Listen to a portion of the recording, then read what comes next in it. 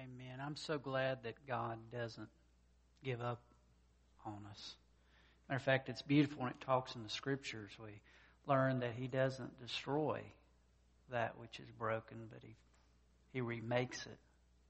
And that's what He does with us. He forgives us. He gives us a new start. I love that verse that says His mercies are new every morning. That, steadfast love of the Lord never ceases. Tonight we're going to look at 3 major blunders in the Bible. And then we want to look at what we can learn from those. And it's some selected scriptures. But as a scripture to read, let's turn to 2 Corinthians chapter 12, verse 9. Ask when you find that to stand in God's honor. 2 Corinthians 12, verse 9.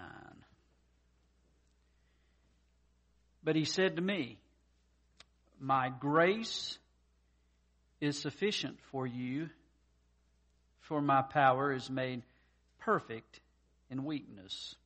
Therefore I will boast all the more gladly about my weaknesses, so that Christ's power may rest on me. Let's pray. Father, when I am weak, it gives you room to be strong in my life. As we look at these 3 different blunders that are revealed in the Scriptures, Father, speak to us that we, Father, may not continue to make those same choices. But grab a hold of our hearts, Father, that we may see instead how to follow you. And I just pray you guide us. And this time tonight, Lord, we dedicate all to you. In Christ's name we pray. Amen. During the run at the last presidential election, the governor of Texas, Rick Perry, seemed to be doing fairly well in the Republican runoffs until he, in a debate, made a blunder where he was trying to describe his plan to reduce spending on the federal level. And he talked about 3 different agencies. He said, we're going to make cuts in the Department of Education. We're going to make cuts in the Department of Commerce. And I can't remember that 3rd department. It was Department of Energy. But it just couldn't come to his mind. And that seemed to derail his whole set out for the presidency, as he was not forgiven. But in the Scripture, I just want to look at some areas here of blunders that make a difference in our walk with the Lord. The first one is thinking we have everything and in reality having nothing. Turn me to Luke 16.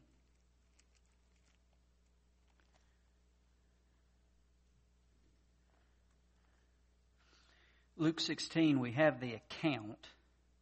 Some people want to describe this as a parable, but Jesus never describes this as a parable. So with that in mind, I believe this actually happened. It was an account, and it's starting at verse 19 in Luke 16. In the caption in my Bible, it's described as the rich man and Lazarus.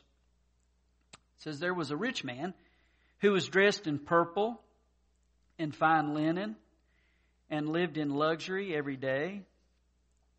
At his gate was laid a beggar named Lazarus, covered with sores, and longing to eat what fell from the rich man's table. Even the dogs came and licked his sores. The time came when the beggar died, and the angels carried him to Abraham's side. The rich man also died and was buried. In hell, where he was in torment, he looked up and saw Abraham far away, with Lazarus by his side. The big blunder he made is what he missed.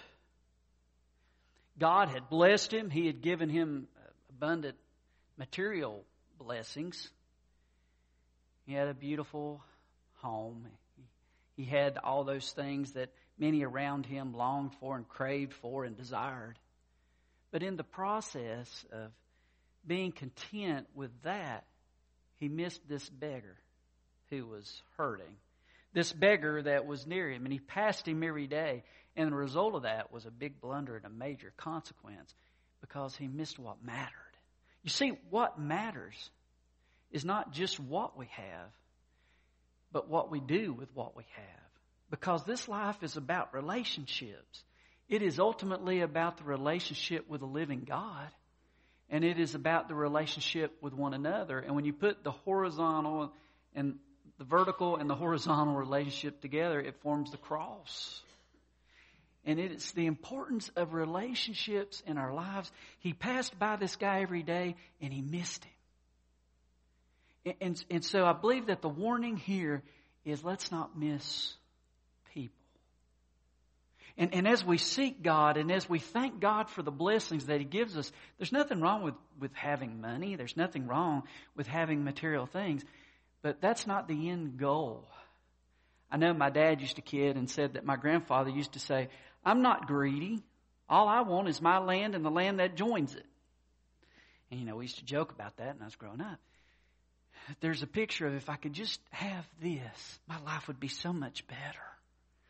If I could have this car, this house, this person in my life, then everything would be so much better. And it's not a matter of looking for what I can attain. It's a matter of looking around me to see how I can use for God what He's given to me that makes such a difference and that matters in our lives.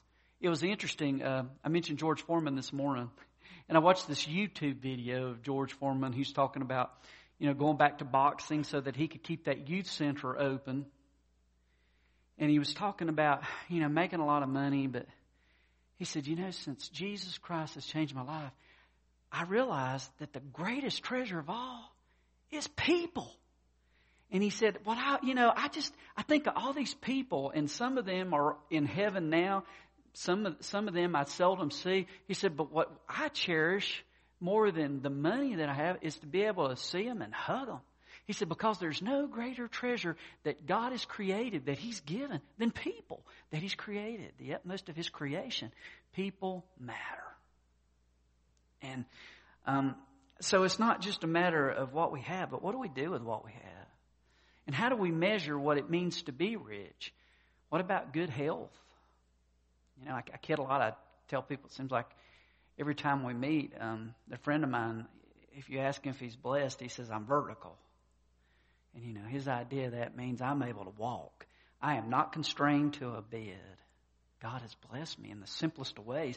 And health is one of those things you don't realize how blessed you are till you don't have it. Something lays you flat on your back. And a sign of blessing, or is it friends? I remember, a comic strip where they had this guy and he had this huge sack and he was putting people in this sack, and the guy said, what are you doing? He said, I'm saving my most cherished treasures, my friends. And so he's put in, and so the blessings that we have are really with relationships. They're with the people that we enjoy. Or is it a good name? Is it integrity? Because integrity is something that is very valuable. And we live in a day and in a land where there are fewer and fewer people who have integrity. Integrity is lost. And so thus is real respect and dignity and helping others. And so how do we help others? In our country for the longest time we talk about, let's throw money at the issue. And there's been a lot of money thrown at some issues and some people who are hurting. And I'm not saying that it doesn't help at all. But the problem still seems as great as it's ever been. So although money is certainly one way to help the issue, I think it's not a total substitute for relationships with people. How can I help this person get on his feet? How can I give him a sense of self-worth? How can I help her get a job? How can I help her feel like she's valuable and that he or she can contribute and can make a difference? Because so many people feel like they're powerless. They're ashamed, they're humiliated, they live in fear, hopeless, depressed, and they need somebody to believe in them. And they don't understand God believes in them. And we as His children must be able to, we must be able to share that with our lives. God believes in you, and like the little boy said in the storm, where his mom told him to go to bed, and he ran he ran back in her room and said, "Honey, God's with you. It'll be okay." And he said, "Mom, I understand that, but right now I need somebody with skin on." And so do other people out there. We tell them about God's love, but how do they see that love? It is through those relationships. It's through those relationships. Hebrews 13:5. Keep your lives free from the love of money and be content with what you have, because God has said, "Never will I leave you. Never will I forsake you." The importance of using what we have to serve others. The next one, the next blunder mentioned here. This is from Jeremiah 31, verse 15. And this has to do with the loss of innocence that we often see today in our culture.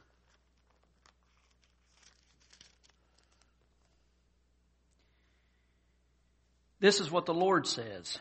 A voice is heard in Ramah, mourning and great weeping, Rachel weeping for her children and refusing to be comforted because her children are no more. This, in the Old Testament, is often referred to, this section of Scripture, as the slaughter of the innocents. And it's a picture in the Old Testament of Rachel, who is depicted, Jacob's wife, as the symbolic mother of the northern tribes of Israel. And God's people have been taken into captivity by the Assyrians. And she is at this place, Ramah, and she sees the people who have been defeated, and they're about to be taken away as captives, as slaves. And her heart's breaking for those people as she watches them about to lose their freedom and about to be forced to move to somewhere they don't want to go and leave the people they love and leave what is precious to them. And so she weeps, and her heart is broken as a result of that. You know, how can we not but help but make the connection of what's been happening over in the Middle East? As we see thousands who have been forced to leave their homes. 40,000 refugees who had to flee and ended up going toward this mountain, and hundreds died of dehydration. So thirsty, and such cruelty that was shown by ISIS as Kurdish men were beheaded, and women and young girls were captured, and all the women over 35 years old were beheaded, and those under 35 years old, atrocities as they were cruelly treated. Just evil, just wicked, and what is occurring in that part of the world is many of our brothers and sisters are suffering and losing their lives. And then, of course, as we think of this in Jeremiah, it brings us back to the Gospels. And we're told about King Herod, who wants to be the centerpiece of history in his time. And he hears about a king to be born. And he goes on this frantic search, and this scripture is quoted as there's weeping. As these little boys are murdered, as their lives are taken, as he is seeking to wipe out a threat to his rule, a threat to him being king. Herod, in his quest to get rid of the true king, missed the king. Jesus said, "I'm the way, the truth, and the life, and no one comes to the Father except through me." And how many today, in the search to find what life's about, misses life? Jesus said, "I'm the way, the truth, and the life." Hey, what's life about? What's the purpose of life? It's found in His Son. He who has the Son has life. He who does not have the Son does not have life. It's not about popularity. It's not about power. It's not about prestige and prominence. It's about Jesus forgiving us and changing us and giving us a purpose. People go in search to find out what life's about, and they lose their lives. They lose so much. Their innocence is discarded, and there's brokenness. A drunk driver who ends up killing another person. I remember one church that we served, a dear lady, and she lived to be 100, as a matter of fact. And her grandson, he was coming home one day, and he stopped at a red light, and a drunk driver barreled through the light, 18 years old, and killed him. The struggle that happens. Or those who die of an overdose of pills. They're depressed and they take their lives. Or pregnancies that happen too soon and lives are drastically changed and altered. Divorces that occur because of struggles between husbands and wives. People who lose their job and lose their homes.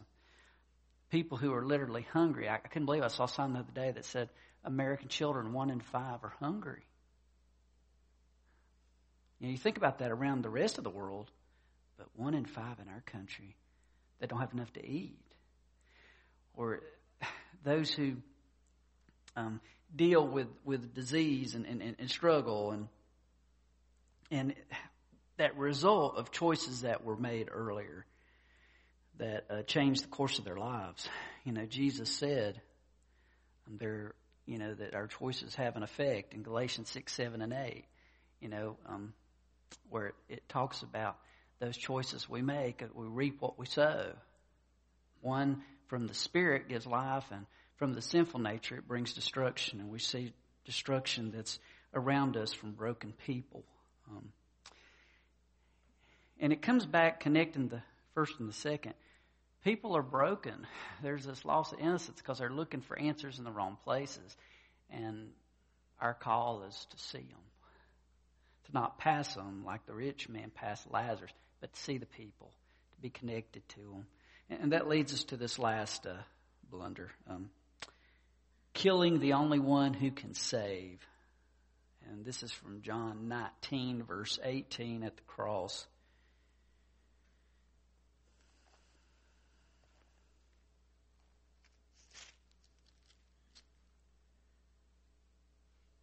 Here they crucified him, and with him 2 others, one on each side, and Jesus in the middle. The Jews put to death the one who actually was the king, and they could not possibly understand it was through their rebellion and their disobedience that he would bring what they needed. On September 17th, 1788, the army of Austria was setting up camp, preparing for battle with the Ottomans.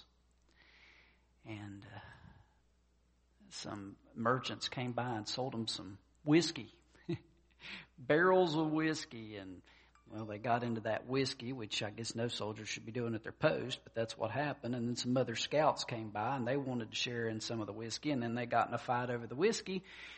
Oh, and then this whole thing, it began to expand as the ones that had drunk a little bit too much, arguing with the scouts. And then there were other people coming in, other soldiers who were coming in. And there was a command to stop and to halt that was given. It was misheard, and what they heard was attack. And the result the next morning was about an army of 100,000 men, 10,000 were accidentally killed, were brutally killed of their own army. And in the church, our call is to Christ. And we have to be careful that we don't hurt our own people. We have to be careful that in the Church of Jesus Christ, we don't try to press our own wants and what we're looking for to the point of hurting those that are around us in the body of Christ. Because we've all seen it occur within churches. And we've all seen people who, they have an agenda instead of really listening for God's agenda. And guys, we have a call that we need to work together. And we need to, sometimes that means I don't get my way. I have to pray through that and listen for his voice. The devil He thought he had won at this point in the text in John 19. As Jesus is on the cross, and he looked and he thought, I've finally gotten rid of this guy. He has given me trouble for all of time. Here he is, hanging on a cross. The king is about to be no more. He had no clue what was around the corner. He had no idea that it was through the death of Christ that the life of Christ would be unstoppable and would spread out and would touch and change hearts. And that's still our hope today. This is from Psalm 73:26. My flesh and my heart may fail, but God is the strength of my heart and my portion forever. To miss Jesus is really to miss it all. Because when everything else is taken away, He is what remains. He and His Word. Let's pray. Father, we all miss what matters at times, myself included. I feel king of that sometimes, Lord. Father, as we think about these scriptures, and we think about how easy it is to get caught up in our own schedules and agendas and get too busy to hear and to see what you want from us. Forgive me of that. Forgive us all. Give us an awareness of your presence, Father. And as we walk, as it says in, I think Galatians 5, 25, somewhere in there, it says, keep in step with the Spirit. Father, help us to be able to keep in step with your Spirit.